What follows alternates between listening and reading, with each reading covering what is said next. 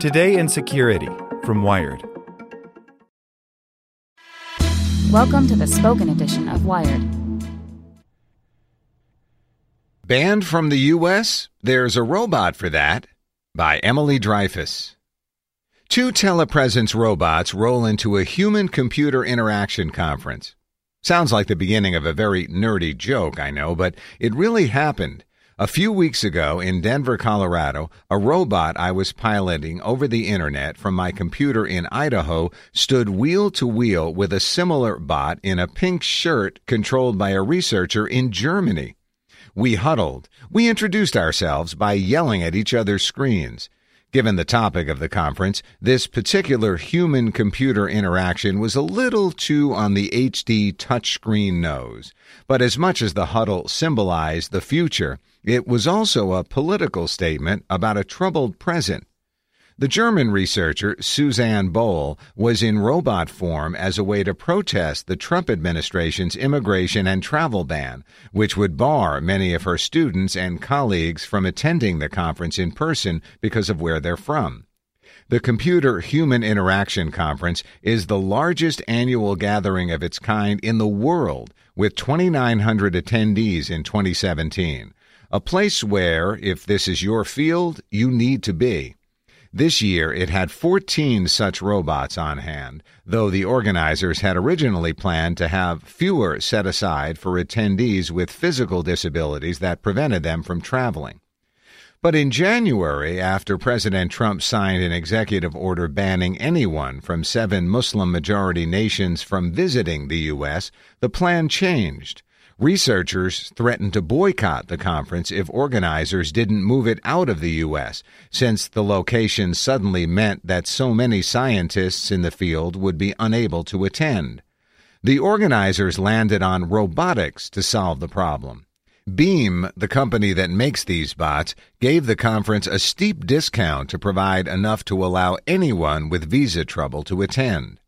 In the months since, courts in the U.S. halted the ban, finding both the original and revised orders discriminatory. But the battle isn't over. This week, the administration asked the Supreme Court to reinstate the ban. Whether the High Court does rule in favor of the exclusion of people from these countries indefinitely or not, the damage in many ways has been done, as the roboticized researchers at CHI demonstrated. Though many were technically able to enter the U.S. for the conference, they didn't out of fear or solidarity. But as ever, technology found a way to bridge the divide. It is a political statement, right, that we can allow people to come, says Gloria Marks, General Chair of CHI and a professor of informatics at the University of California, Irvine. She says that even with the telepresence robots reserved for people with denied visas, the conference still lost some attendees over the looming ban. They just didn't even want to take a chance of coming, she said. In my first moments at CHI, I met Bohl when my robot runs into hers during a coffee break.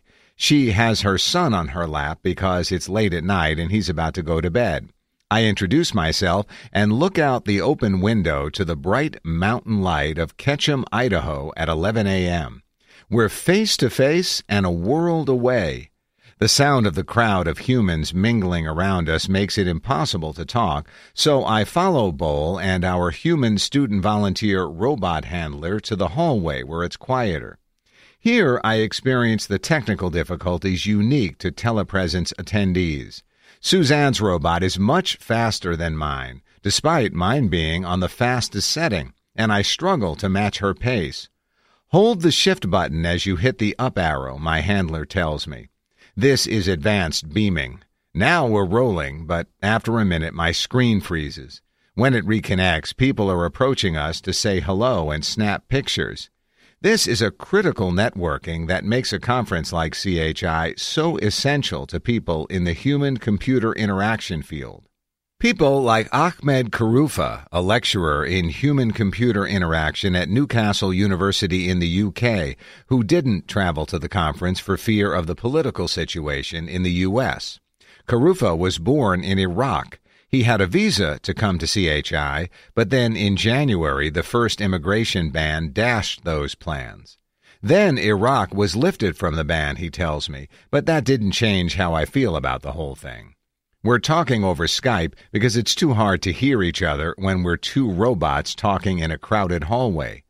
What Karufa means is this. He technically could enter the U.S. since the second immigration ban, which isn't even in effect because the courts have halted it, excluded Iraq.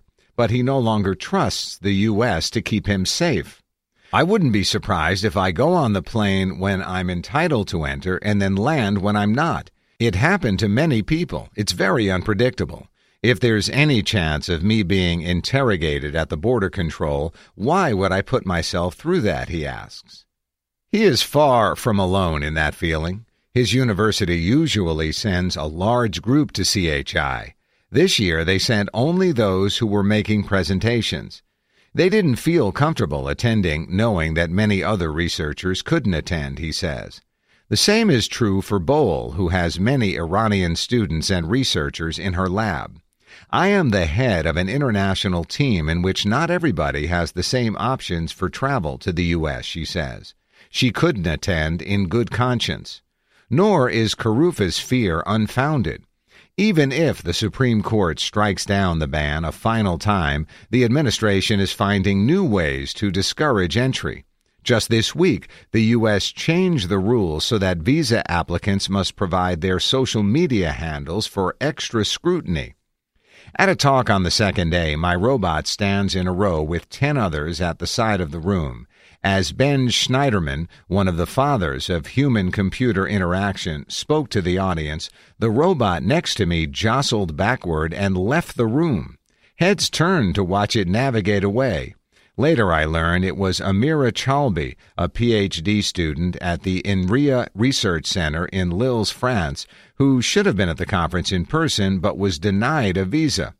Chalbi is from Tunisia, which is not on the list of banned countries, yet she says the U.S. Embassy in Paris denied her visa without even looking at her application materials.